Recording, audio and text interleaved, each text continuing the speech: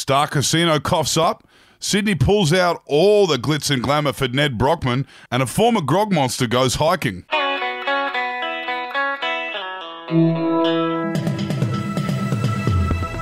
Hey, it's Effie Bateman, and this is your Daily Batuta for Monday the 17th of October. And I'm Clancy Overall. Thank you for tuning in, and I hope you're keeping out of the wet wherever you are in the world. And starting off, Star Casino has agreed to pay the record $100 million fine with non-sequential $20 bills in a Puma gym bag. Yes, the fallout from a damning report into the Star Casino has entered a new chapter today, with the Sydney Gambling Institution receiving a record $100 million fine for their poor operational conduct. The Star's license to operate its casino will also be suspended from Friday, but due to a number of secret mitigating factors that would probably put a lot of public servants in prison if the details became known, it will still be able to operate for some reason. Yes, in order to put this ordeal behind them, the Star has agreed to pay the fine and move on. Speaking to the media this morning, beside Sydney Harbour, the nation's largest open-air sewer, a representative from the Star explained that this fine will be paid the same way they've been paid for over 30 years. Our corporate fine will be paid in non-sequential, unmarked $20 bills in a Puma sports bag, they said. And staying in the harbour city, and beautiful Sydney turns it on for Ned Brockman's final leg. Yes, the picturesque Harbour City has outdone itself today by turning on some textbook Sydney weather ahead of one of the most important days of the 2022 calendar. This comes as Bondi Beach plays host to the finish line of mega marathon runner Ned Brockman's final leg of the 4,000-kilometre journey from Perth to Sydney, which he did completely on foot.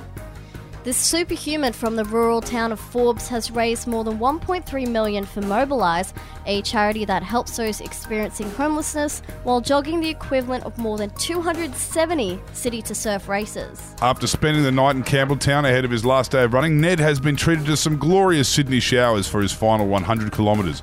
Torrential rain and pissing wind is just about what anyone could have expected from Sydney on this momentous day, as the petty city decides to not make it easy for Ned on the final leg. Surely that would fuck up his knees doing that much running. I read there was like 10 hours a day he was doing.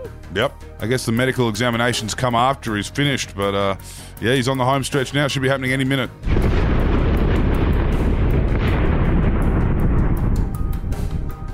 And lastly, some more exercising, and a local bloke Instagrams photo of himself hiking on first weekend off the gear in 2 years. Yes, a local bloke has today suggested that he too has the motivation and fitness to do normal things on weekends, with an out-of-character social media post of him hiking at a nearby lookout. After 2 years of heavy drinking and recreational drug use, the local online sales rep has alluded to the fact that he often goes hiking and that he is actually quite healthier than you think. However, by capturing the photo upload with #FreshSundays, 29-year-old Mick Courtney has given himself away by proving that after a 3-hour sunrise hike, the only word that came to his mind was fresh. This doesn't take away from the fact that Mick's usual weekend activities, which usually include large amounts of MDMA and cocaine use and a limited amount of food and water, are nothing but a distant memory now, as he poses nonchalantly atop of an iconic lookout at a nearby national park.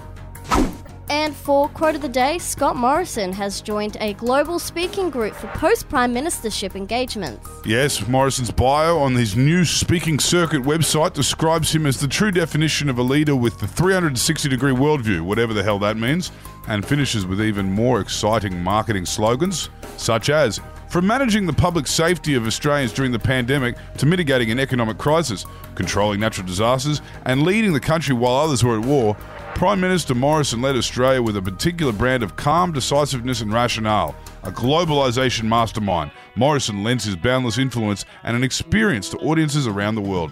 For $100,000 a pop if you want him there. Wow. Anyway, that's what's making news. Hooroo!